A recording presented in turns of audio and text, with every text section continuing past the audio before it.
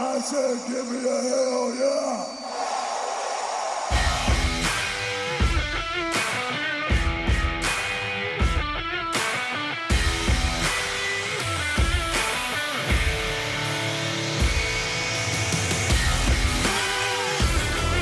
Welcome, wrestling fans, to a bout of epic proportions. It's time to strap on your boots, throw that title over your shoulder, and stumble to the middle of the ring for a double chokeslam from the Brothers of Discussion.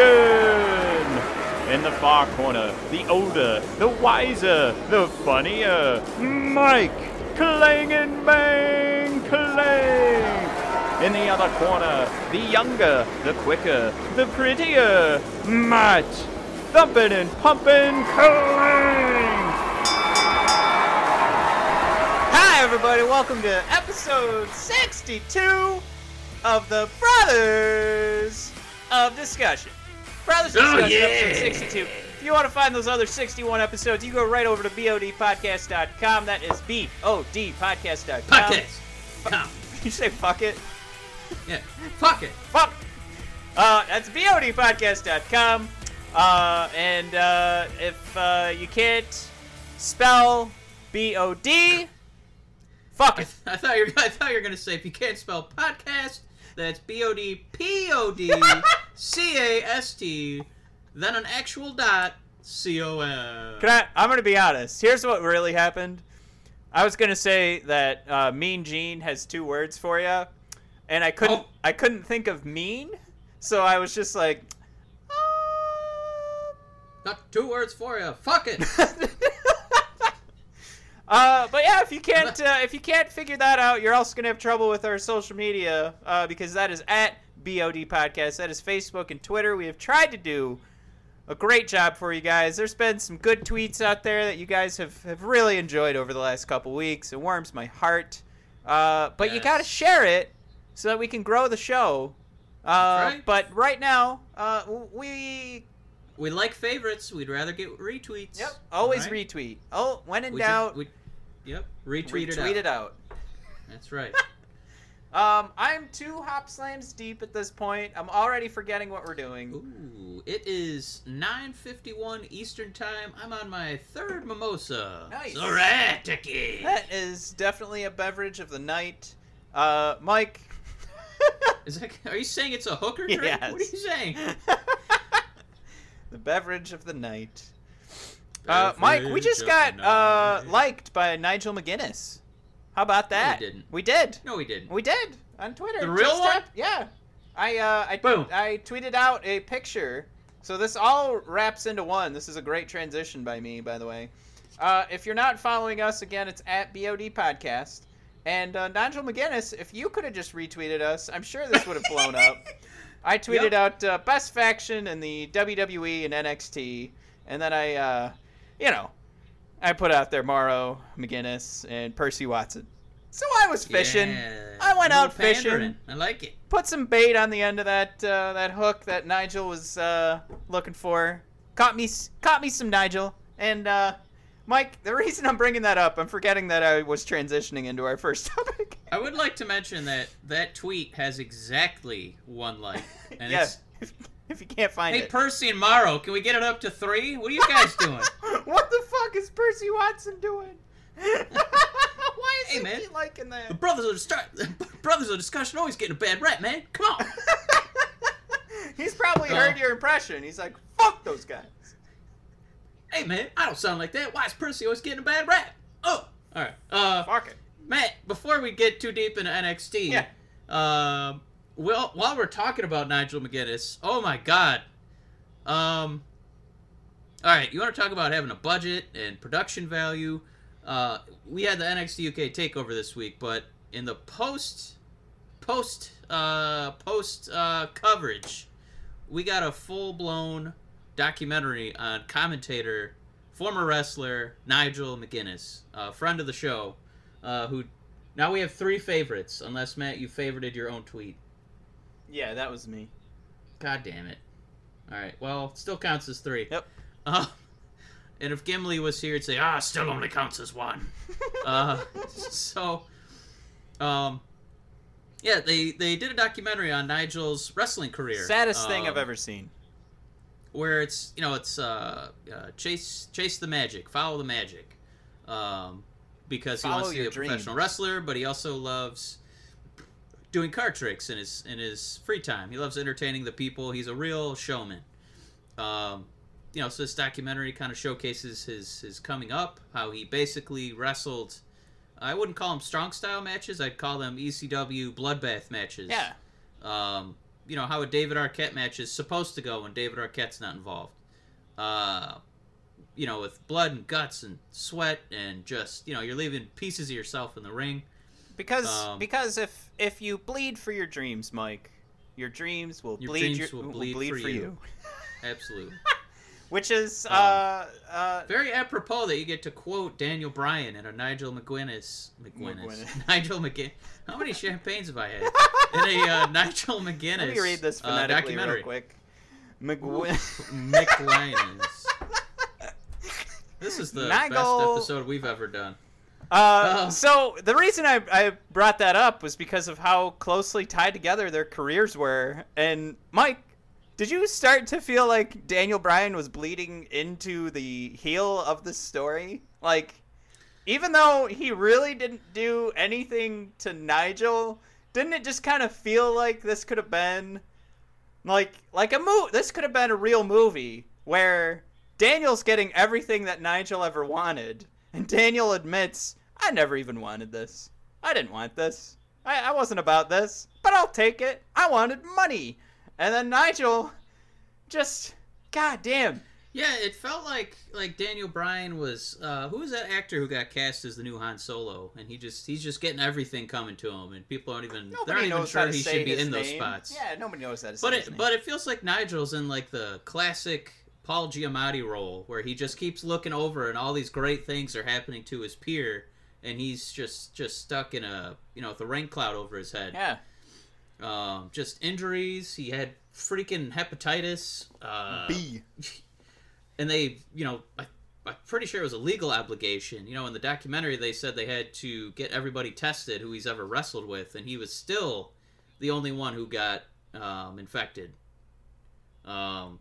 Hopefully that wasn't a work, because I feel like if that was a false story, there'd be people coming forward and trying to sue WWE. So I mean, that's just an incredibly bad luck, for Nigel.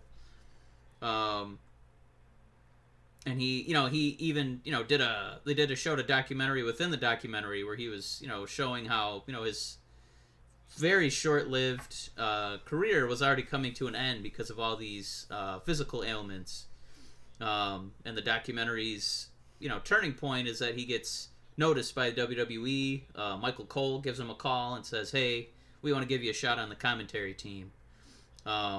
Which was actually it was a pretty cute segment in the documentary where he actually put his hand up to his face to take the phone call, and he didn't actually say hello or anything. He just made this face like, and it's like, no, Nigel, it's a documentary. You got to explain what's going on. Yeah. But yeah, it's I mean, I think at that point it's supposed to be happy-go-lucky. Yay, the WWE came and saved the day. But Mike, we just talked about this before the show started. He just did these interviews. Yeah. He just answered these questions. The sadness is in his eyes now. I mean, the day is not saved. That melancholy, just kind of, that 1,000-yard stare. Yeah. You could still see that he wants to be out in the ring, and I know it's better to be employed by a wrestling company rather than not, and this was his dream to work for WWE, and it's what he's doing, right. But, man, to be that close and so far away, you can just see the heartbreak on the poor guy's face. Well, doesn't it make sense right now, too, that he'll have, the most watched documentary on the network about his crushing, defeat and his failed wrestling career? And at the same time, Daniel Bryan's on his way to main event WrestleMania as the WWE champion.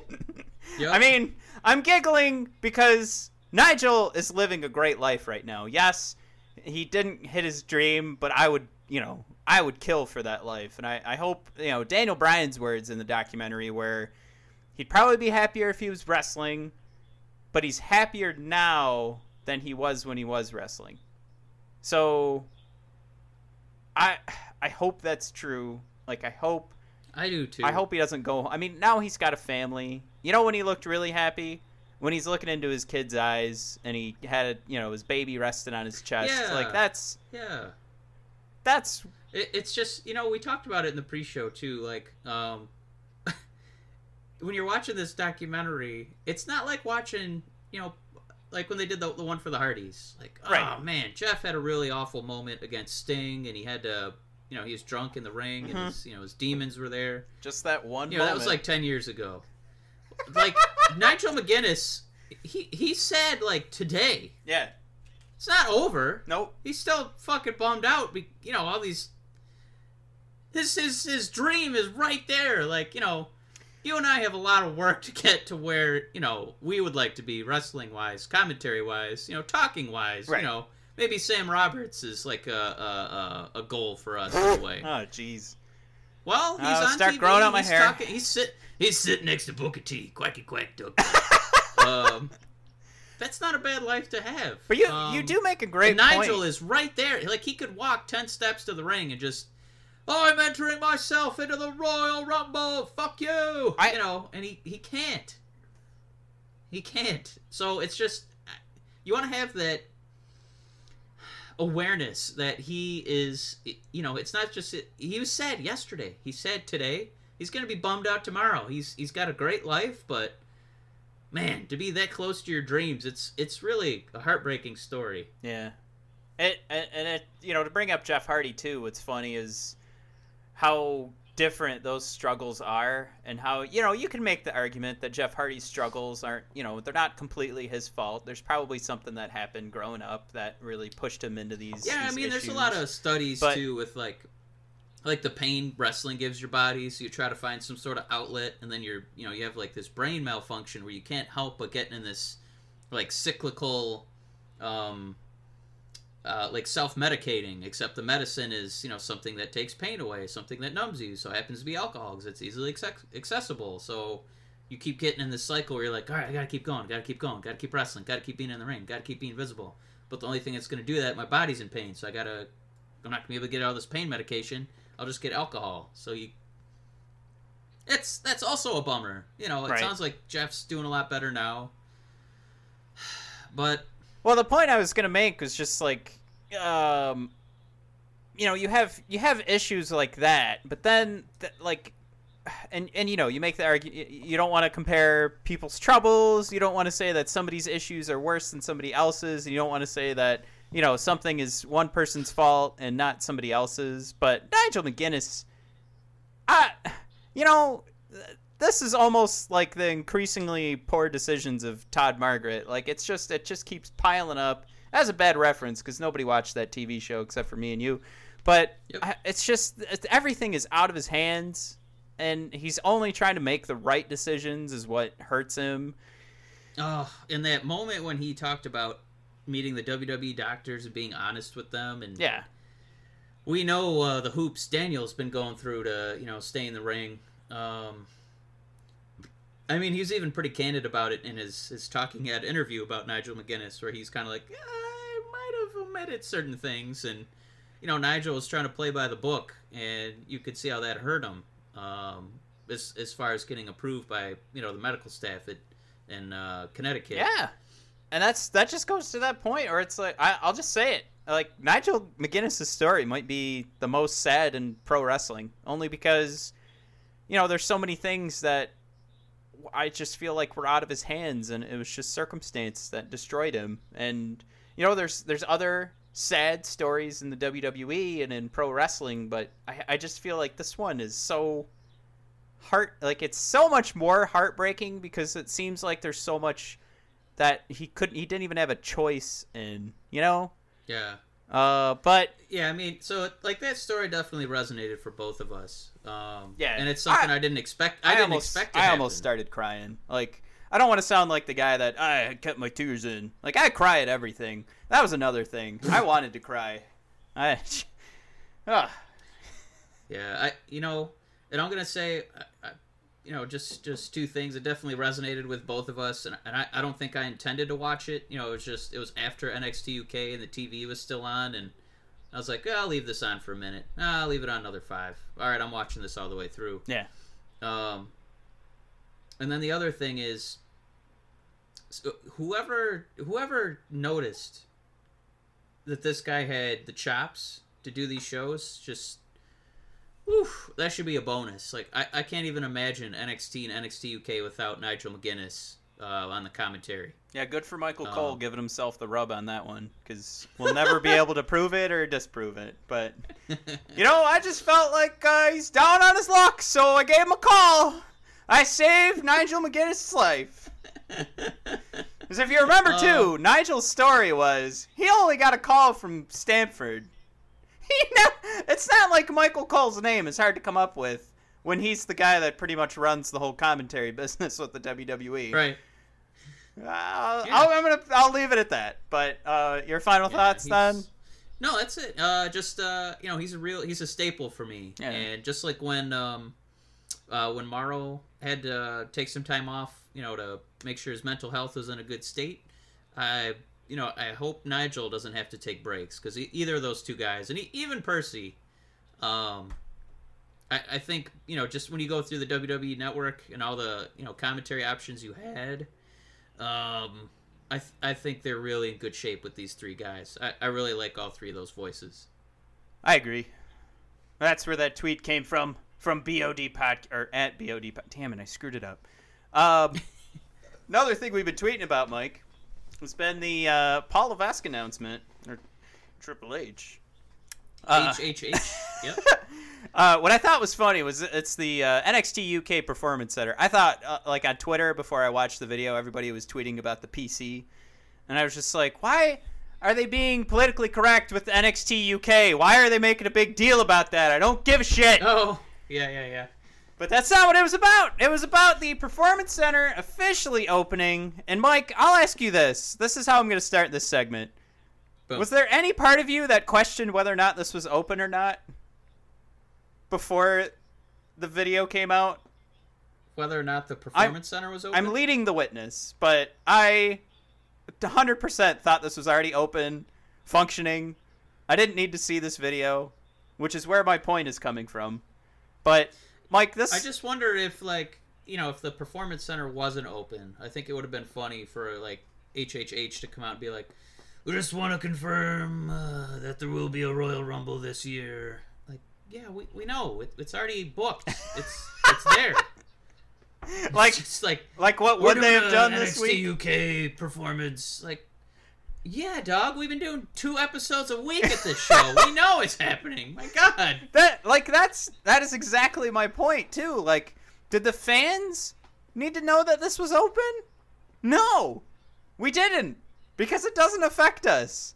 The only thing that affects us is what's on the WWE Network. And apparently, there's going to be 24/7 availability to the Performance Center, which I can't wait to check it out, at midnight and see what's going on there when all the lights are off. But you just don't want to have Dozovich walking around there. Anyways, getting back to my point. We'll get to our new segment in a little bit. Right. But yeah, go ahead. Mike, this is a rebuttal. 100% to AEW. And whether or not you want to make the argument, it wasn't. I would say that this is an indirect, to be more accurate. This is an indirect rebuttal where they're trying to get all the social media and press off of All Elite Wrestling. And I'm saying, Mike, this is the first volley. Because the first shot fired was, of course, AEW coming out with their press conference, Chris Jericho coming out, Pac coming out. That was the first fire. First shot. Too drunk. The first volley was this announcement. Because if you watch it, Triple H does not give a fuck. Finn Balor, who was there, does not give a fuck. Charlotte, why the fuck is she there? Because that should have been Becky. Perfect spot for Becky. Since she's, from the UK, but anyway. But Charlotte had nobody's prepared for any of these, I don't know if you want to call them promos, speeches, presentations. Pete Dunne comes out. This is his brand. he also doesn't give a fuck. Because they made up these speeches that morning. Because it was not planned. Mike, this was not supposed to be on TV because it was a rebuttal. But I will point to one of the lines that Paul Levesque had prepared. Because he's I think between I don't think we should put a ton into this story. I think it was just a ridiculous, like you're saying, attempt by WWE to we got news too. Okay, it was pathetic. But Matt, what was that one line that HHH had for us? I'll lay out all 3 points success, so we can get into some wrestling here. But Paul goes, the big line here is you could have the best athletes in the world, but if you can't show them to the world, it doesn't do you any good. And right now, Cody. we know... Did he say Cody at the end of that line? Yeah, he did. He coughed it out. Cody! And we talked about it last week. Both of us are excited for AEW to get started. I'm really excited to, I want to watch these Chris Jericho matches that are happening, the excitement that comes from these New Japan matches. I want to watch them in a reasonable time. I want to watch them on time so that I'm not watching them 6 months later. Sure, Wrestle Kingdom's available, but none of them week-to-week programming. I want to watch that. I want to watch that shit, and I can't. So now this gives us that opportunity. But what Triple H is kind of hinting at is that they don't even have a TV deal yet. They don't have a WWE network. They don't have an app that you can just access. And even if they did, it's just going to be Fight TV. And, there's a very small group of people that have that compared to Fox. And I'm not saying this makes WWE better. The whole argument here is that WWE is recognizing AEW, and indirectly, they're returning Volley. They also mentioned all the resources they have. They mentioned their ability to showcase those superstars, but also keep them healthy. Mike, if this isn't... That's a big selling point for sure. Right. If this isn't a return Volley for that press conference, it's a return Volley to tell the other superstars that haven't decided, do I want to go to Ring of Honor? Do I want to leave the country? If I'm domestic or if I want to move to the U.S., am I choosing between All Elite Wrestling that, sure, their motivations are fantastic. Everything that's bringing that company together, it'll be perfect. It'll be like every food truck that you can go find a good taco.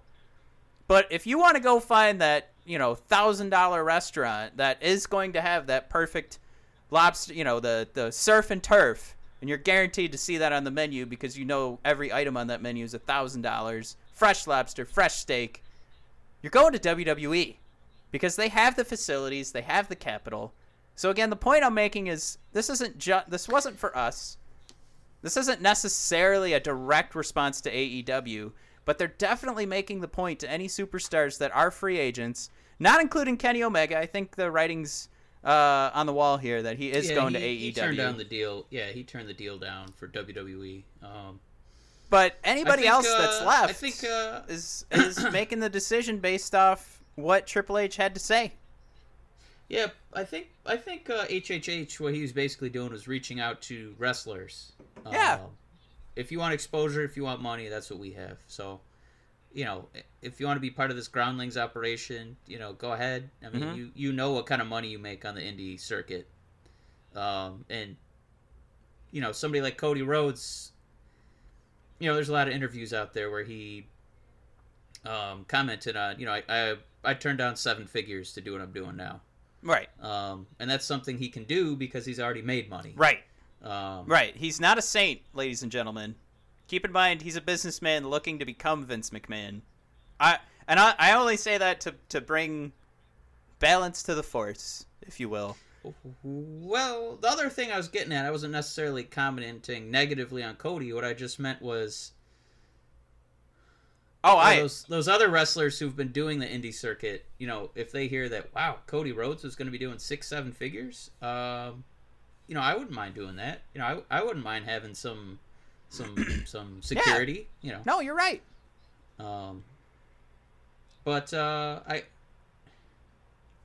guess what AEW, what their next big move is going to have to be, like, it's fine that they're going to do things every couple months, so you kind of build that desire. Yeah. You don't want to try and overexpose because, you got about a 10-man roster. You can't do, 3 shows a week. the next thing they're going to have to figure out is how to get on Hulu or get on Amazon or to get on Netflix. Because that's where the money's at. That's where the eyeballs are at, and that's how you're going to make money and get people interested. Who knows? Maybe you do something crazy like a Bandersnatch, event where people can pick stipulations live or something like that. I don't know. But I think this is going to be something that you can experiment with, and hopefully they do get some sort of streaming deal to get some eyeballs out there, because part of that cockiness with WWE is they have such a big head start and they have so much more money. So AEW is going to have to be, they're going to have to think outside the box. The last big news announcement this week, it's something we've never seen before, and it's about a year and change since the real women's revolution. They're finally going to get some tag titles. Yeah. And they look incredible. We got to get some pictures up on the podcast website, but the announcement is that I think they said 3 teams each from Raw and SmackDown are going to do battle at Elimination Chamber. And then one set of ladies will represent, both shows, because the rosters aren't that deep. We can't do a Raw women's and a SmackDown women's. But yeah, it's pretty exciting news. Definitely makes me want to watch Elimination Chamber more than I have before. And it was already a pay-per-view. I think you and I ranked up there with Royal Rumble, Money in the Bank, and like SummerSlam as far as like those fun kind of gimmicky. Yeah, matches. So something to look forward to, and you can kind of see some of the women jockeying, but you want to get the Royal Rumble done first before you start getting the tag teams together. I'd say outside of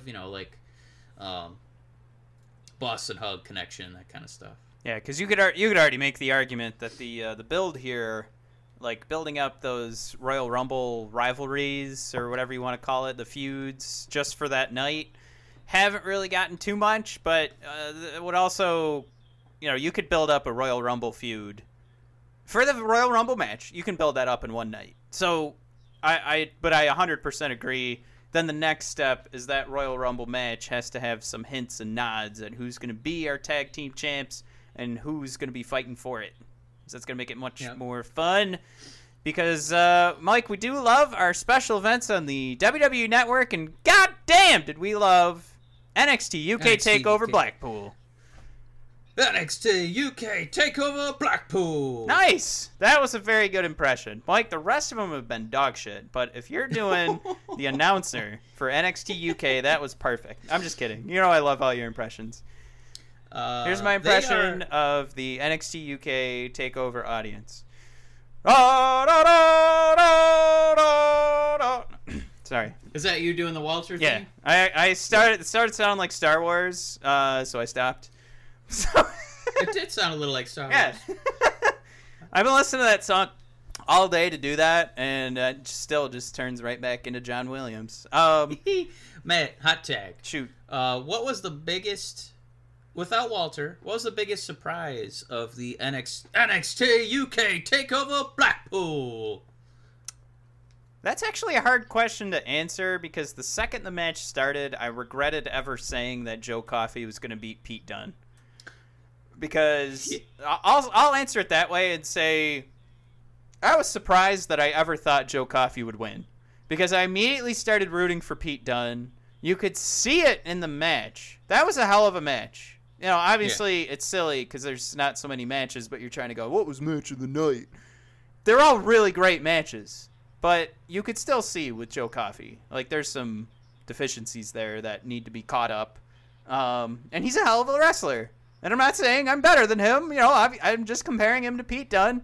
Right, and if you and I were fighting against him in an alley, he'd still kill both of us before we got one shot. Right. Yeah. But to comment it as a wrestling critic, that's my biggest surprise, is that I went in going, well, this is the end of Pete Dunne. We got to get NXT UK going. And part of that is because, this is twofold. If I knew Walter was coming, obviously Pete Dunne's not losing. But I still had that feeling before I knew Walter was coming. So, it's just, that's the biggest surprise. and I don't want to blow all my load in one match, so I'll stop there because there's other fun things. But Mike, what was most surprising for you? Well, actually, this night was full of surprises. Wow. Because we can't use Walter. I also was shocked that Pete Dunne, he looked noticeably better than Joe Coffey.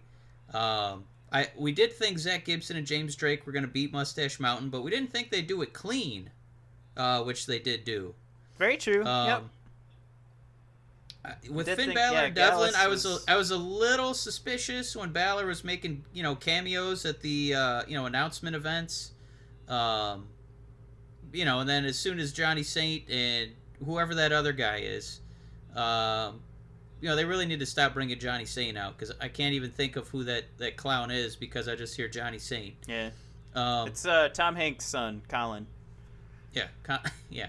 And they said, we were worried he'd do something bad, so we got a backup plan. Here he comes, and the whole crowd's chanting Finn. Finn, Finn, Finn, Finn. As soon as he said he was Ireland's #1, yep. And then the real #1 came out. Sorry, I'm gonna say, because I'm gonna save it for the next hot tag, but I'm gonna say the biggest surprise is actually Toni Storm. She's pretty good from Australia. She's real good. She's a good wrestler. Against Rhea Ripley. I don't know who you're doing an impression of right now. It could be either one. That was Tony time. Come on, Tony time. So if you just have to go. I can't remember what comedian said that, but if you're going down under, you gotta go a little bit lower to be Rhea. Yeah, an Australian accent is just a redneck British voice. Anybody listening from Australia, I know that we have listeners. We love you. We're just kidding. Yeah, I mean we're from Michigan. We don't say ers. We don't say our r's. We don't say our vowels properly. We're really lazy, so whatever. At least we don't sound like a redneck British person. Anyway, I really thought, woo, Nature Boy. I really thought Rhea was going over. Yeah. She's had one defense against. I'm just kidding. Toni Storm's already a made woman. Whoa. I don't know. She's a little baby. She's a little Aussie baby, and now she's already got the championship. It's like, where's she go from here? I will say that the argument we made last week was that Rhea was going to go over because they wanted to build up the women's championship as opposed to building up the roster. Toni had already won the Mae Young. Rhea is the best woman on that roster in the division. You know what? That real quick, I don't want to forget. You saying that reminded me.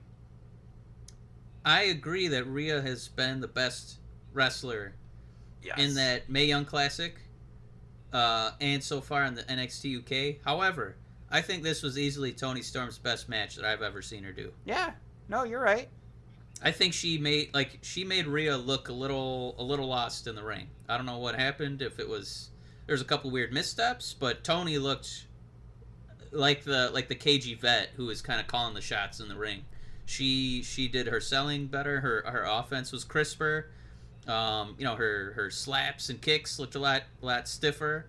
That match won me over and made me think, wow, I guess Toni is a little bit ahead as far as her wrestling progression. But yeah, you're right. I thought we were gonna build the title and not the roster. That's a good way to put it. And Matt, hot tag question here. Yeah. Who do you think had the best, or I guess we'll look at it this way. Who had the kind of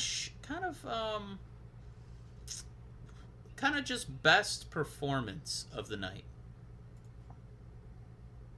Well, it's kind of not. I mean, you could pick Pete, you could pick Toni.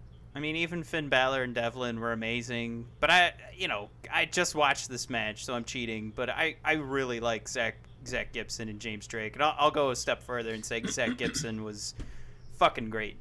And now that I know that he's pretty, I guess, from the Nigel McGuinness documentary, that Zach Gibson is just Nigel McGuinness, just a younger body. Yeah. His selling in the ring, the faces, like, he gets it. He is pro wrestling. Because this guy is, technically he's sound, he's smooth, and then, of course, any selling that he has to do and any storytelling he has to do, he's right there. And he also has fantastic timing. And if you'll notice, some guys have screwed up in their spacing and positioning, and he does a great job of actually hiding that and masking that. And I saw that a couple times during some old Zach Gibson matches from NXT UK.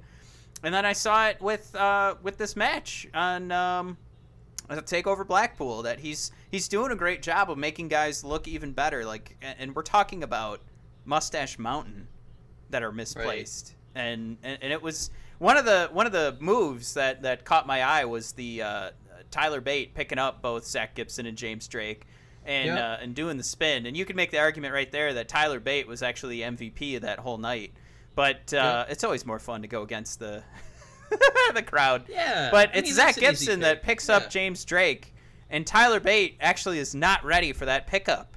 So Zach Gibson has to sit there and, kind of rally the troops, get everybody ready, and he's still holding James Drake the whole time, waiting for Tyler Bate to finally pick him up.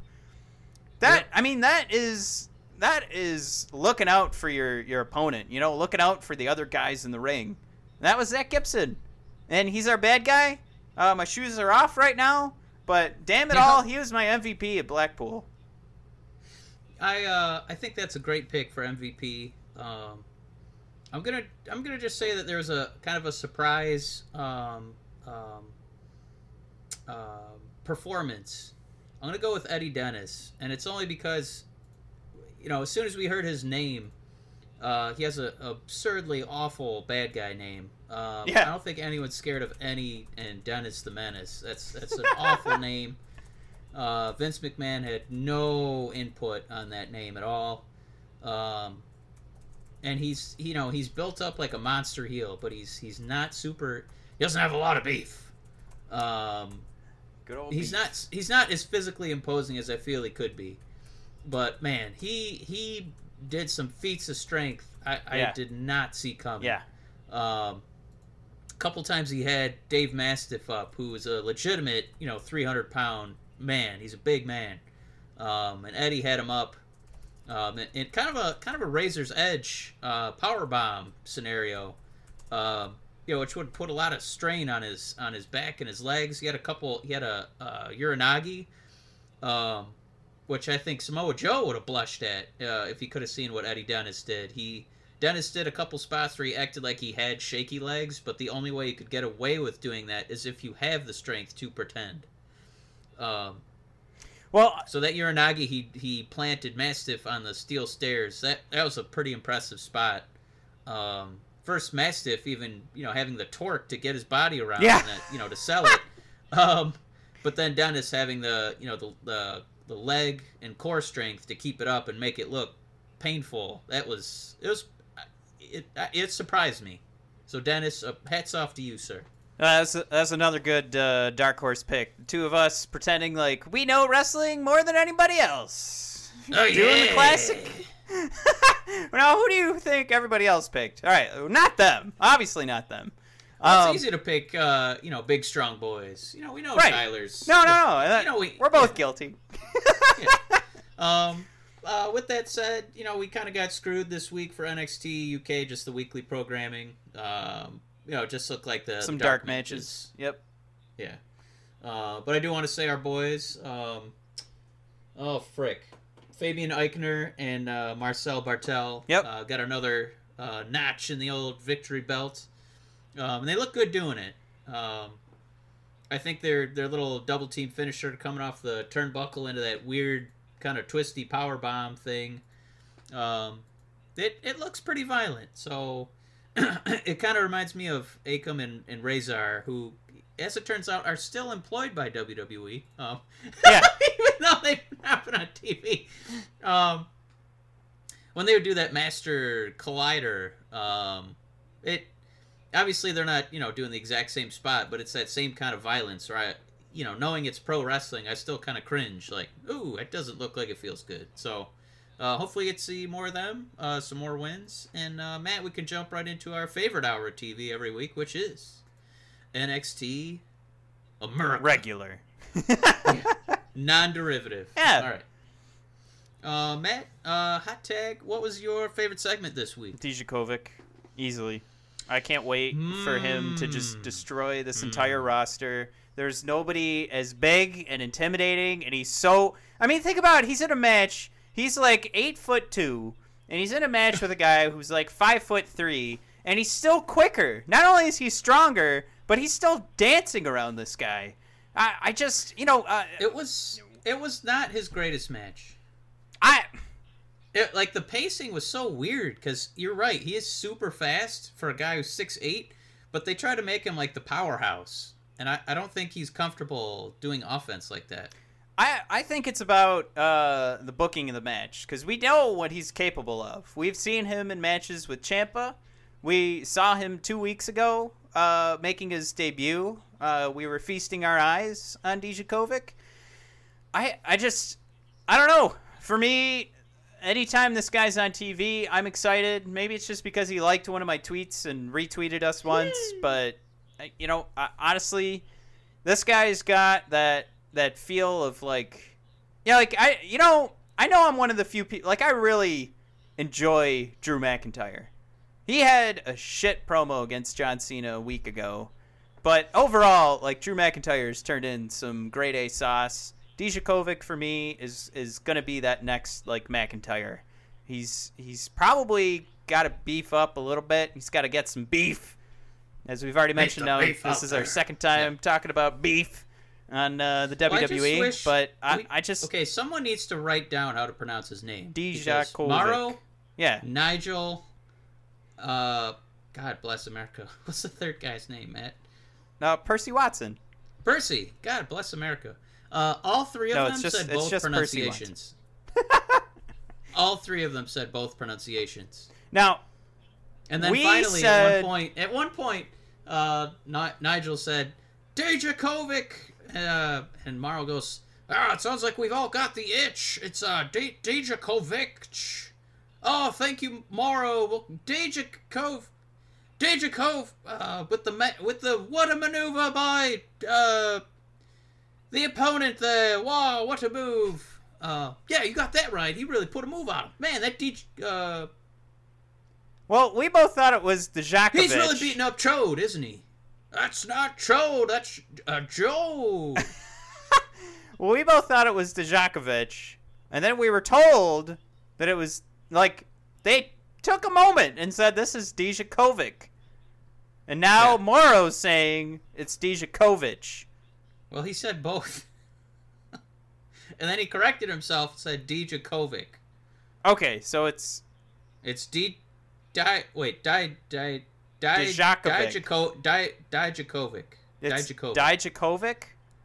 Dijakovic. Like, I typed it out as they were saying it, like, for the last time. Dijakovic. All right, that's different than what they said.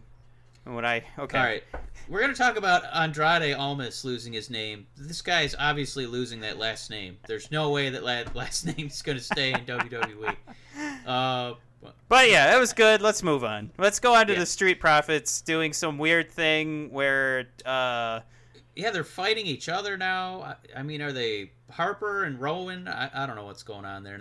They're beating up the T-Birds from Greece. I don't know if they're getting heat. Tell me more. Why you slapping each other? Tell me more. Yeah, I banged your mother. I don't know what those Greaser guys were doing. And then the Forgotten Sons come out to maybe my favorite chant since Zach Gibson shoes off. For the Forgotten Sons, the crowd was chanting, "We forgot you." But it didn't just sound like heckling. It sounded like, I forgot you. I forgot. Did you remember? I forgot. So it sounded like kind of an honest confessional, if you will. Yeah. Well, I'm just gonna say my hot take for this is I don't know. The Street Profits aren't really doing it for me. They don't really have great promos. I don't understand the fight that went down. We actually got a reply where I was like, "What's going on here?" And the only reply I got was a no in all caps. I said, "Are they fighting?" And it was just no, and that was it. No punctuation. I was like, "No, I'm pretty sure that was what was going on." So I just left it at that. But either way, I am not invested in this. They're not like super sound technically. So I just, I haven't bought into the Street Profits, and seeing them break up is only exciting to me. Like, it's not a bad thing because what they have been doing isn't working. I think their promos get over for me. It's just, I don't know what this was. But this new hyper aggressive, let's fight each other thing. I like you said, I don't know if they're teasing a breakup, but it feels like the payoff's not going to be as good because this just kind of comes out of nowhere. Yeah, I agree with that. I think moment of the night was easily begun by Bianca's really kind of cookie cutter, kind of boring promo. But when Shayna Baszler walked out, oh my god, yeah, so good. I don't think she's ever sounded as confident and cocky and funny. Yeah. My God, if she's gonna be this good, like going forward, she's gonna be like Charlotte level, like a Becky level, like that. Those kind of promos, that kind of TV exposure. She's gonna get mic time. She's gonna get main events on Raw and SmackDown. Like the promo was that good, where I was like smiling ear to ear and laughing at her taunting of Bianca Belair. She said, "I'm gonna change your vocabulary from undefeated to overrated." And it's just the kind of, crap that, wrestling writes, but it's something that, like, Jericho or Kevin Owens, that's how they would have delivered it, to make some corny line like that hilarious. And that's what Shayna did with just full commitment. And I would just, if she was in the room, I'd cower in fear, but I'd also put a hand up to get a high five, because that is goddamn pro wrestling right there. That was some showmanship. Good for her. Well, I'm gonna bring up a name here, Mike, that it's gonna be quite damning to Bianca. And it's Nia Jax. The response to Shayna to tell her girl, like, Shayna's, "I'm gonna kick your ass." Like, that is not the response. Like, if I get it, that might have been what was written, but the writers have to get this together. Bianca has to go, "No, that's dumb as fuck. I'm not gonna say girl to Shayna because she's going to kick my ass." It just didn't fit, and it was eye-roll inducing. It was every response that Nia Jax had to, Sasha Banks in the, the Lines Behind Me promo. Any Nia Jax promo in the last year. It was right on par with that, where it doesn't fit. It's not intimidating. It's not funny. It's not cute. Well, like, it's not tough. It's not anything. It's just an asshole saying, like Nia Jax. Not, Bianca's not being an asshole, but Nia Jax's are just, she's trying to make you angry, but it just, I don't know. I don't like it. It's Bianca's first real promo. Like step into the spotlight. Yeah. She's going up against the best NXT has. Yeah. And arguably one of the top, 5 that all of WWE has as far as women go. And she didn't look ready. It looked like she kind of got garbage to work with, first of all, from the writing team, but when the crowd started chanting the undefeated, overrated, it seemed like that kind of affected her. It seemed like she was kind of like, "Oh, hey, I'm undefeated. Don't call me overrated. That's me, no." Yeah. Well, I everybody, if you listen to every episode of the show, I guess I've watched every Bianca match. I still don't see it. I know a lot of people are behind her. I haven't seen that much out of Bianca, so and the promo's not that great. So, and we talked. Hell, Mike, we talked 2 months ago. I don't know where that came from. Hell, Mike. I don't know. I think was that are you working on a Bruce Pritchard? Yeah. What is that? Well, hell, Mike. We talked 2 months ago about Bruce where this women's division was going to go with NXT. That's got a little bit of a Nolans to it. Yeah, there's a whole melting pot of voices in there. All right.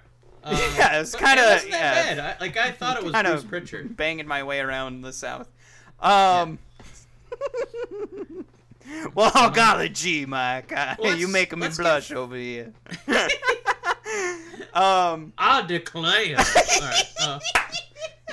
Is that a bit of rose of blooming in my cheeks? It's rosy blooming in my cheeks. Well, I've either had too much bourbon or I'm getting flushed over here. Is that some fresh New Orleans bourbon? Well, I'm gonna have some melted syrup on flapjacks. Anyway, I mean, bourbon Bianca, is actually from Kentucky, but. I'm sorry, I don't know why I did that. We'll give Bianca Cassius, some time, but she definitely looked a little shell shocked, and maybe she's thrown off by Shayna's greatest promo ever. And you know how people always talk about like the decision for a match booking was decided that night. Oh, right, yeah. If this was part of making that decision, they've definitely decided to keep moving ahead with Shayna. Moving on, we've got Cassius Ohno taking down Keith Lee with his buddy. Yeah, I didn't see that coming. I didn't either. Poor Keith Lee now at the bottom of the NXT barrel after Matt Riddle destroys Cassius a couple times. And now Keith Lee is technically, if we were playing the video game, he's worse. He's worse than everybody because Cassius is definitely at the bottom. So Keith is now a step beneath Cassius in the WWE 2K19 video game rankings. Mike, how do you feel? Keith Lee, he loses to Lars Sullivan, and now he's lost to Cassius Ohno. Yeah. Definitely some bizarre booking here. I thought the weirdest thing was that, Cassius cheated to win. Okay, we don't want to make Cassius just, I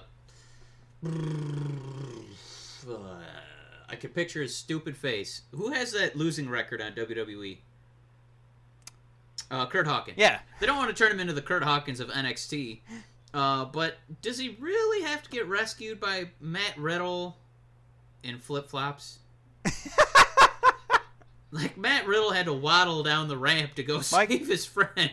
Matt Riddle and then make sure and his flip-flops didn't fall off when he dove in to save Keith Lee. Matt Riddle and his flip-flops have gotten us 10 new website views per week. It could be the same guy who's got a Matt Riddle foot fetish, but for whatever reason, that brings... If you want more Matt Riddle feet segments, right, just start sending... Give us some retweets, and we'll do 25 minutes on Matt Riddle feet. We'll start a new podcast if it means we can start making money on Google. We will do 6 minutes a toe. Oh, all right. Now That's a lot. It's gotten real. Once you say toe, now I start picturing it, and it's it's not good for anybody. Can a 300-pound Keith Lee not get rescued by a white guy in flip-flops? Can that happen? Impossible. Oh, anyway. Keith Lee, I don't know what they're doing to his career, but it's still not quite to the depths of a new segment we have coming up. But we'll finish NXT, and then we'll get around to that. Matt, we just got another chapter here. Johnny Gargano being heelish. His new thing is he sticks his tongue out a lot. Yes. Matt, hot tag. Were you mad at him being a heel? No. Was it an effective tongue for you, brother of discussion? No. Was Humberto Carrillo. I started taking show notes on this guy, and I wrote his name, and then I wrote, who? Oh. And then he was impressive as fuck. This guy had some crazy moves. Like, he'd be right at home on 205 Live. Maybe it was he actually kind of showed... Yeah. Maybe. He kind of showed up Johnny Gargano a few times. I was pretty impressed. I wouldn't mind seeing this guy on TV a few more times. Hopefully his matches don't all have the same recipe, but for one night, it was pretty damn good jobber performance. So, Humberto, hats off, sir. Yeah, no, it was fine. I didn't take too much away from it, which is, I I thought he was pretty impressive. I don't think this is going anywhere, so my brain kind of shut off. And yeah. You They just gotta gotta make give those Johnny- choices. Give Johnny a win, but the guy he did good. Yeah. And Matt, we're gonna hop right into our favorite segment here. Yeah. Let's. Oh God, I can't believe we're doing this, but there's a new segment we're doing because Otis Dozovich and Tucker Knight finally got TV time on Raw and SmackDown after the big announcement a couple weeks ago. Woo! If you had no context about what Otis Dozovich does, I can't believe you'd be proud to have your children watching this guy on TV. Matt, the new segment, Dirt Overdose. Where every week we're going to talk about WWE trying to bury one of my favorite professional wrestlers of all time. If we know they listen because they steal our ideas all the time. So if we were ever trying to decide if they were ever going to do us any favors, if they like the show, this is the proof. This is the proof. Otis, Tucker, you are two of my favorite wrestling human beings in the world. But WWE, please, if you're going to listen to one segment, please stop it. Just stop. What are you doing? Why is Otis going out there like a pervert and saying he's I'm coming on Alexa? Really? He's coming on Alexa. He's coming on the women's tag titles. I couldn't have been more embarrassed watching that. We're supposed to be turning over a new leaf. Like, this is supposed to be a new show. And all we did was, instead of, going back... So, a week ago, we saw Hulk Hogan and John Cena come back after we were told this is new wrestling, right? Yes. Yeah. So now we turn the clock back 20 years, and we're like, well, let's show Alexa naked. And then on top of that, we're going to have Dozovich be the representative for all of the, sick bastards at home pulling their meat, pulling their own beef, sitting in their lazy boys. Think about all that beef that's getting pulled right now. That's hey, Vince McMahon. Dose, we're gonna emergency segment. Get out there and play with your beef. And he, literally says, I'm coming. Multiple times. Bad. That was bad. The look of horror on Paul Heyman's face. I couldn't have been more horrified myself. That's one of my favorite wrestlers that they're abusing out there. I can't wait for Heavy Machinery merchandise to be sold, but now I feel like I'm going to be a registered sex offender if I start wearing it in public. Because why are they doing this to all them? It's going to be is Dozovich sitting on top of a tank, and the launcher of the tank will only symbolize his dingus, and he'll be holding it, and there will be a word bubble that says, I'm coming. So you're not going to want to wear that T-shirt out in public, Mike. And it won't be shooting, any type of military-grade shell. It just it just looked like, I wanted Doze and Tucky to make it, and Doze went out there and, he did the job like his boss told him to do, and, Tucky just took him by the shoulder and said, Doze, game over, man. Game over. Well, and he just escorted him to the back. Then we saw him on Tuesday did it get night, any better? They were making milkshakes Yeah. with the New Day, which is great. That the New Day is already treating them like clowns. Yeah. They've done 0 matches. They're just doing backstage segments, and they're coming. Obviously everybody should be jobbed out, to Becky Lynch. But right. my God, they haven't set, if you don't watch NXT, you just think these are two fat bozos who don't do anything. They're just there to, dance, monkey, dance. Yeah, this is definitely Bulk and Skull They have from zero the Power credibility. Rangers right now. They have no credibility. None. How are you going to come back? How are you going to win tag titles after this? I don't know. I don't know. So Dirt Overdose is just, I can't believe they, are juggling these guys, and Michael Cole said as much, that they're not committed to Raw or SmackDown yet, so we're just getting them TV exposure. He didn't say that word, of course, but he said they're going to be on both for a little while. And this is what they do to my boys. Yep. please, if WWE, you're still stealing our ideas, please just give my team a little credibility, please. Little respect to the viewer, so we don't have to watch that. Like, all right, even EC3, right? He got to be kind of a goober, kind of, panhandling to the camera, but he was still being EC3 because he was posing, and just being kind of that, like, self-absorbed, egotistical character. Yeah, right. Where Dozovich just looked like a pervert. Yeah, he did. I can't, like... So our favorite... I know he said... I know he said some questionable comments on Mandy Sack's Instagram, but that's on Instagram. That's not real life, okay? Make him look credible on my programming every week on my wrestling show. Yeah, so that's how the WWE comes back at you. He's not making himself look credible, Mike, so how can we trust... how can we trust him to do it on TV? You can't, but, ladies and gentlemen, that is week number 1. Who hasn't put a questionable comment on Instagram? I know I have. You do the same thing. That's all right. Dirt Overdose. That's Dirt Overdose. God, please rescue my character. Matt, we'll do a quick one more segment that we want to bring back. Is the new WWE segment. So we finally did get new wrestlers. EC3, Lacey Evans. Nikki Cross was on TV in a real match. Yep. And the crowd actually gave her a hearty welcome.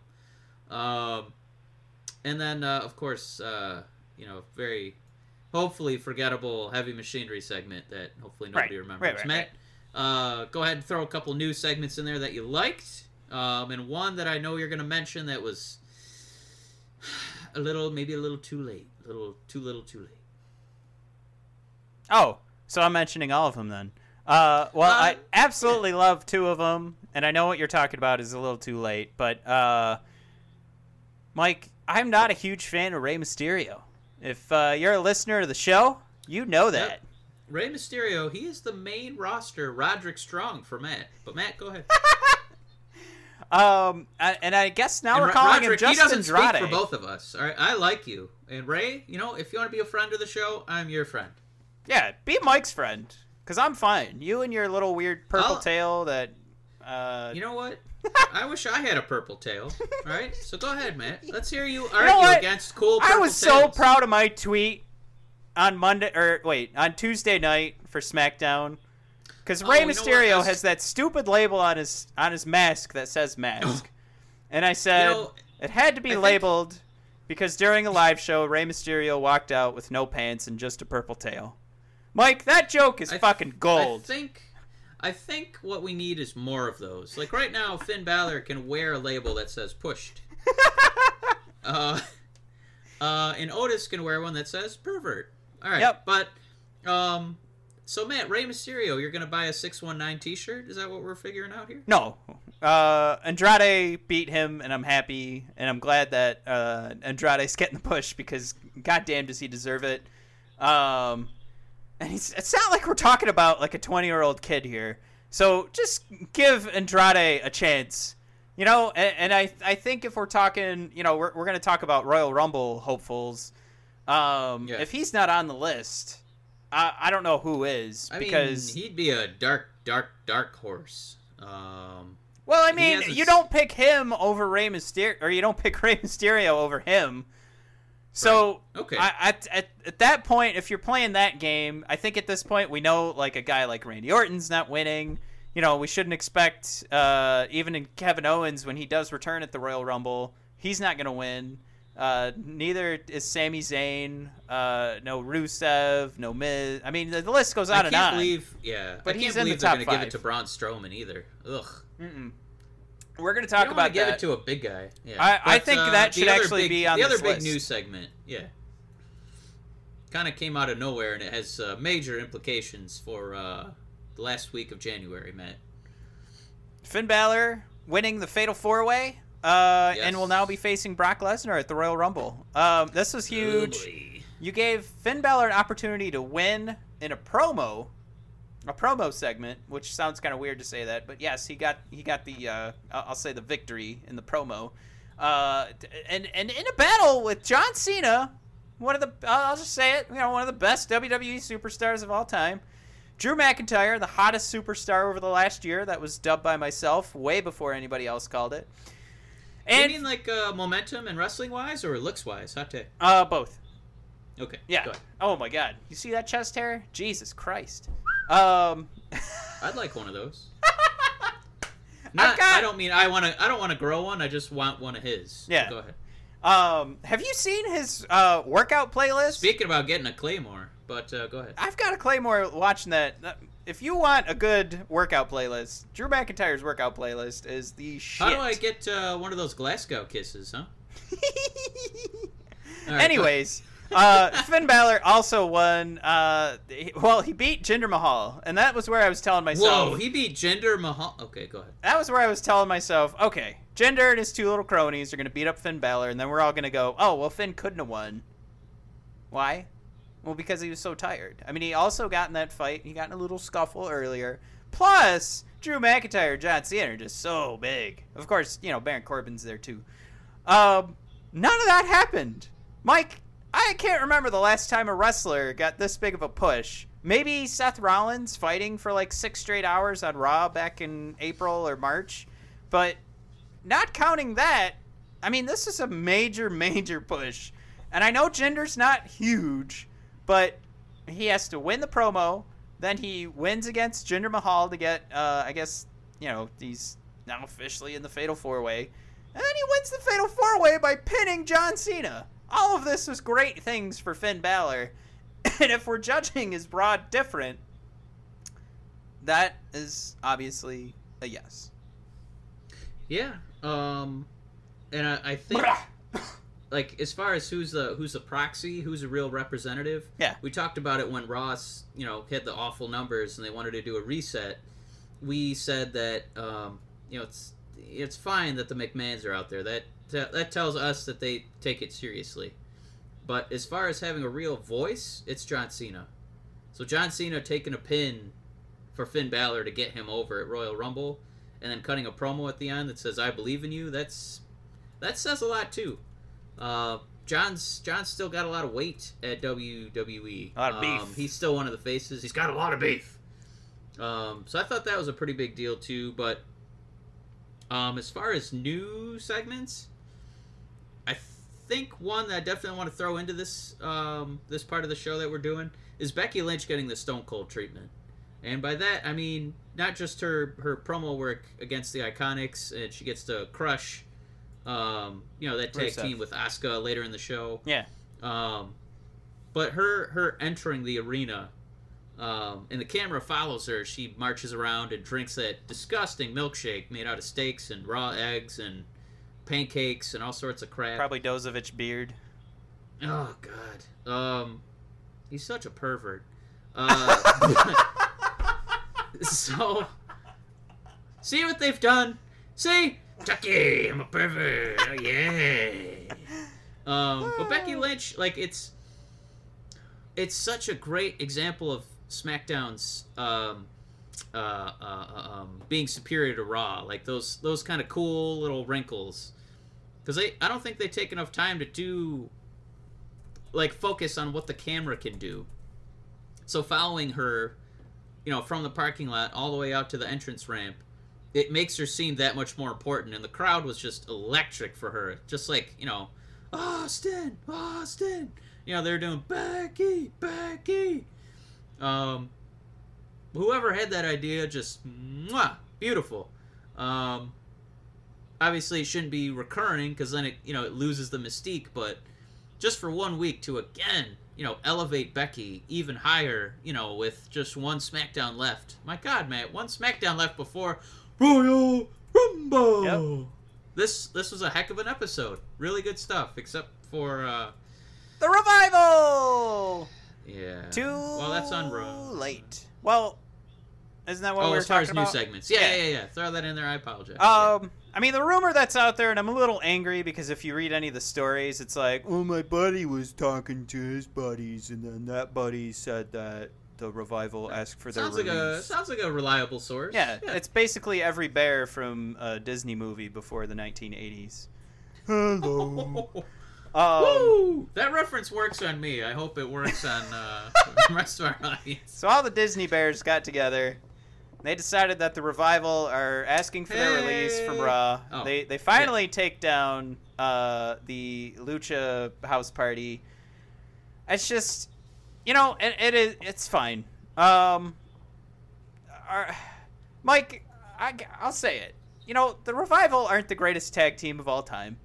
And I think they will, it'll be fine for them to go to AEW. They're better than how they've been treated. Yeah, no. I just say, they obviously, this isn't a good fit. If this is a business, it is a business, but if this was, we're talking about, an HR and, a marketing type role, and, they can't fit. Everybody's going out to get drinks except for the Revival. They're sitting back. I'm not saying that's what's happening with the crowd there, but all I'm saying is there's business decisions being made, and then there's what the Revival wants, and it's just not a good fit. So right, they should go. To say that breaking news, they asked for their release, that isn't news. That's obvious. They should be asking for their release. This is ridiculous. They are very talented. They're not the greatest tag team of all time, but if you were an individual that all you cared about was being booked properly, not about the money, then yes, you should go to AEW because you'll get a better shot at being booked properly. And I'm not saying everybody in the WWE only cares about money, but there are still perks for staying with the WWE. So it all just depends on where their head's at and if the WWE would actually grant this. Either way, I don't trust the Disney Bears to be giving me my information and rumors. All I'm saying is this didn't take a Disney Bear to make this decision. This was obvious. This was something that you could have written this. We could have written this blog and said, we have sources that said this. And we've got a pretty good shot of it being right. And we can come back and say, hey, our sources, you guys should come visit our blog. These people don't have sources. They are full of shit. Don't trust them. They're just playing the numbers. Either way, it probably is too late. The Revival probably should move on. But at least they got the win over Lucha House Party. That being said, I'd like to move on to let's finish off. That's sad news. That's not fun news. That's someone trying to figure out their life and their career. Mike, do you want to move on and talk about the rest of Raw? Yeah, I mean, we hit a lot of it. Strowman's getting kicked out of the main event. Yeah, can we talk about when that? When I first heard that news, I just assumed it was because his elbow wasn't ready. But then he lifted a whole car. Yeah. Well, it's tough because, Heyman made that allusion to cards subject to change. I hope that they don't think that if we pull him out of the match, the crowd's going to be really hot for him to win the Rumble. And I don't think that that's a great booking decision because it's just like if Big Show had ever won, it's not in the crowd's best interest to just watch the biggest man win. It's not as exciting. So I think that would be a nightmare situation for the Men's Royal Rumble. Hot tag. I mean, and this, again, I'm leading the witness here, but has Braun Strowman's time passed him up? That's, those are the tea leaves. Those are the same kind of, I heard from a friend who has a neighbor who has a cousin who's at Powerhouse Gym, and he talked to Strowman. I mean, he's been mismanaged. When I watch the show, I don't really care about his segments anymore. And sure, it's probably because of the injury. We're probably pulling a Drew Bledsoe here. But that's in reference to Tom Brady taking over the Patriots and winning all those Super Bowls and probably winning another one. Mike, if we pull Drew Bledsoe, it's best for business. You know what this reminds me of a little bit? In different ways. Chatterbait. But go ahead. No. Nakamura not becoming the world champion. And it's not that we don't love Shinsuke Nakamura, but he's not as good as AJ Styles, and he can't be the face of the company. I agree. I agree with that. Yeah. if you're gonna look at Strowman versus Brock he still has that transcendent appeal for people who like UFC, who have a casual interest in wrestling. So I get why they give him championships, because he's famous. But to make him like the champion of Raw, if there's any validity to this claim that it's because Vince McMahon thinks that Strowman is cooled off on the crowd, I don't think that that's super off base, because Finn Balor is over. Oh yeah. It's not just a Twitter handle. People love this guy. You mean a hashtag? Yeah. Yeah, Finn Balor's not just a Twitter handle, you guys. He's a pro wrestler. he's a man, right? He's got feelings. Now, feels BOD like they're Podcast, definitely... that's just a Twitter handle. If you want to head over there, it's BOD Podcast, at BOD Podcast. I would be astounded if he defeated Brock Lesnar at Royal Rumble. And it kind of brings me to a quick hot tag I had for you, Matt. Yeah. I'm gonna have you give me a number. Yeah. Okay, a percentage. What percentage is the likelihood that we see the Demon, Finn Balor, fight Brock Lesnar at Royal Rumble? Mike, first of all, I'm going to give you the same number twice, and it's for two different reasons. Mike, there's a 100% chance that we're going to see Finn Balor, and there's a 100% chance that I'm going to shoot a load so hard it's going to go from the top deck into the ring. I don't know what you said, but when you said shoot a load, I just assumed it was because the Demon was coming out. Because I would also be shooting a load. That crowd there'd be loads all we'd all be Dozoviches out there going, yeah, we're coming. Mike, I'm gonna be Otis Dozovich at that time. I'm coming and I'm ringing my arm up and down. When I had that first thought, I mean, it was maybe 15 minutes after Raw had ended, and I saw Finn Balor on Twitter posting about it. Like, then you just start thinking about it, and you're like, damn it all to hell. Like, they kept the Demon safe. He squashed people, the Demon.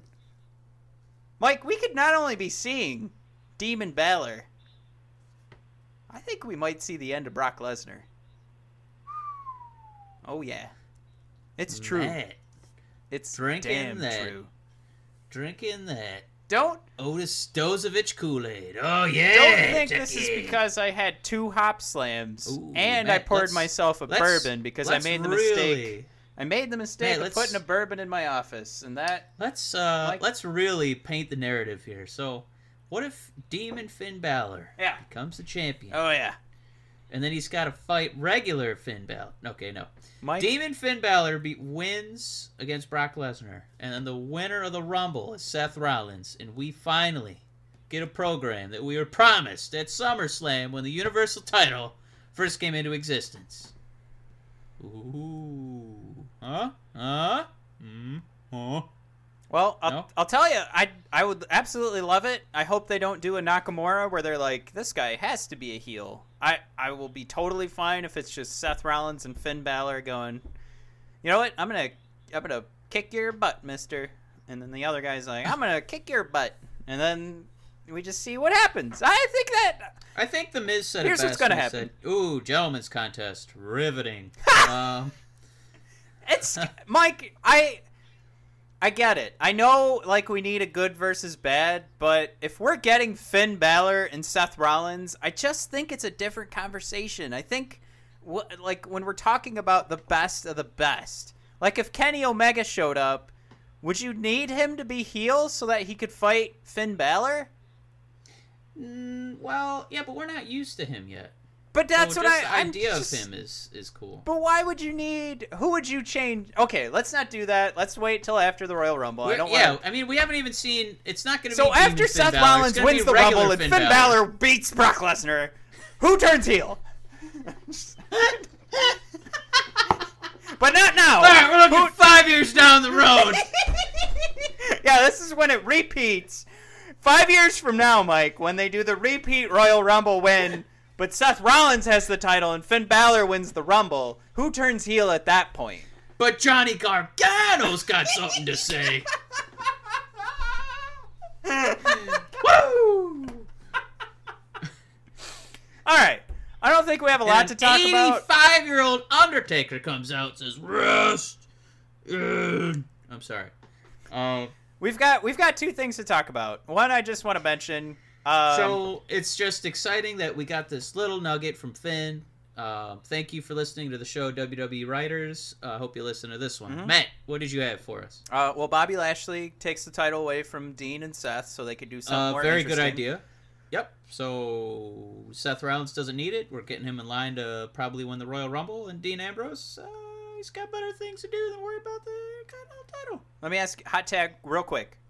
Yeah. What falls faster, Dean Ambrose or the IC title? My pants if Finn Balor wins. All right. Okay. And then the Wait, last thing. What were the options? I was so ready for my pants falling. Oh, your option. joke? I said Dean Ambrose or the IC title. What falls faster? Yeah. As far as respect or relevance. Jesus.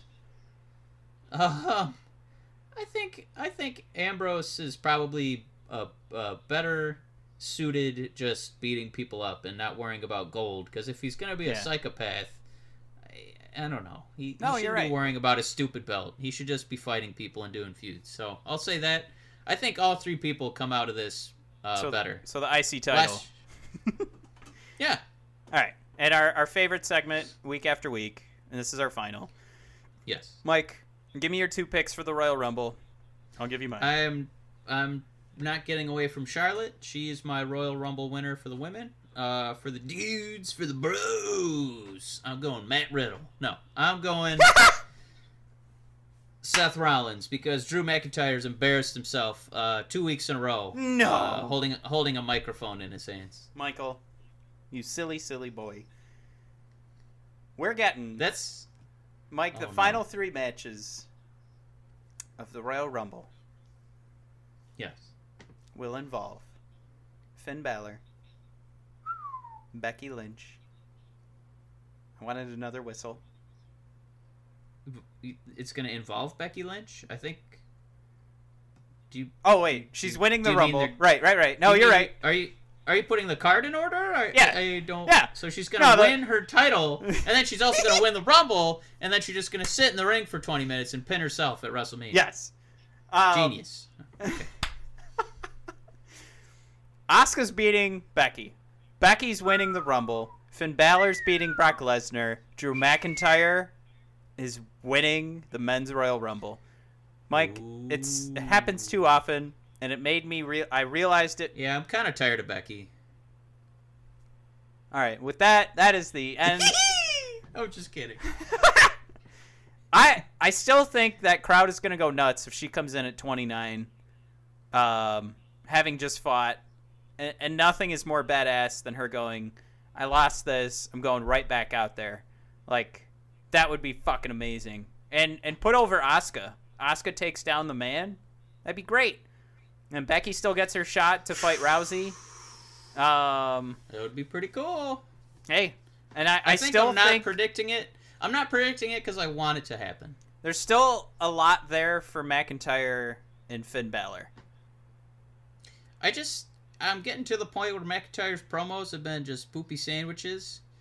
He wasn't that bad this past Monday. It was 2 Mondays ago. He really sucked balls. I mean, this week he had 1 ball in his mouth, I think. So he was sucking 2 balls 2 weeks ago. So he's getting so better. Next week's promo is going to be awesome. Well, the problem is 2 weeks ago he's like, and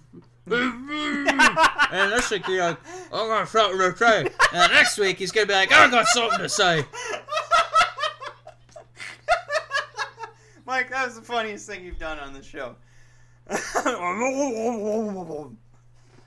All right, we got to wrap up. It's 11:12. I got some ideas for some graphics I want to put together for the show. Oh my God, don't do a McIntyre graphic, Matt. That's not what I'm doing. Okay, You'll good. see. You'll like it. It's cute. So with that, keep an eye on the old social media. That's at BOD Podcast. Keep an eye on BODpodcast.com. And, of course, listen to every single episode of The Brothers of Discussion. Episodes 1 through 61 are already on BODpodcast.com. You can find everything on iTunes, Google Play, SoundCloud. Please go there. Review. Subscribe. We have so many exciting things coming up, too. We got more Royal Rumble predictions coming up as they evolve with only one more week. That's right. Of Raws and SmackDowns. We are going to be recording as we get on the plane. Boom. So you're going to want to listen to that because we're heading down to Phoenix. If you reach out to us, Ducky. why don't you come find us? I will put that out there. If you can come find us on Saturday and Sunday, if you reach out to us on Facebook or Twitter. If you can find us, you can have us. I will buy you a beer. You just got to reach out to us. It's at BOD Podcast. I have no problem buying beers. Come reach out. We'll find, we'll grab a beer together. We know we only have like 12 listeners, and the chance that any bought a Royal Rumble ticket is probably not too high. So I think it's 1 in 12, right? Probably 0 in 12, but we'll. Whoa! Oh, right, you're right, because I listen to the show. So that's right. Yeah. I will buy myself a beer. Rumble predictions coming up. But last week we got to make them count, man. I'm sure we're gonna have more dirt overdose segments, and Matt. We're also going to try and cover TakeOver next week and probably try and do a little Royal Rumble coverage. Hell yeah. We are here. Yep. It's upon us. Keep an eye on the podcast for some blogs that are coming out in regards to Finn Balor and who we want to win the Royal Rumble and our fantasy bookings for WrestleMania. Yeah. All right, everybody. Thank you for tuning in. Again, subscribe, review. Go to iTunes. Go to Google Play. Go to SoundCloud. Go everywhere. Listen to it. Make sure you tweet us and you tag friend of the show, Nigel McGuinness. Do friend of the show, Nigel McGuinness. All right, everybody. Thank you for listening to Brothers of Discussion. That's episode 62. Thank you very much. 7 more to 69. That's right. Right. Yeah.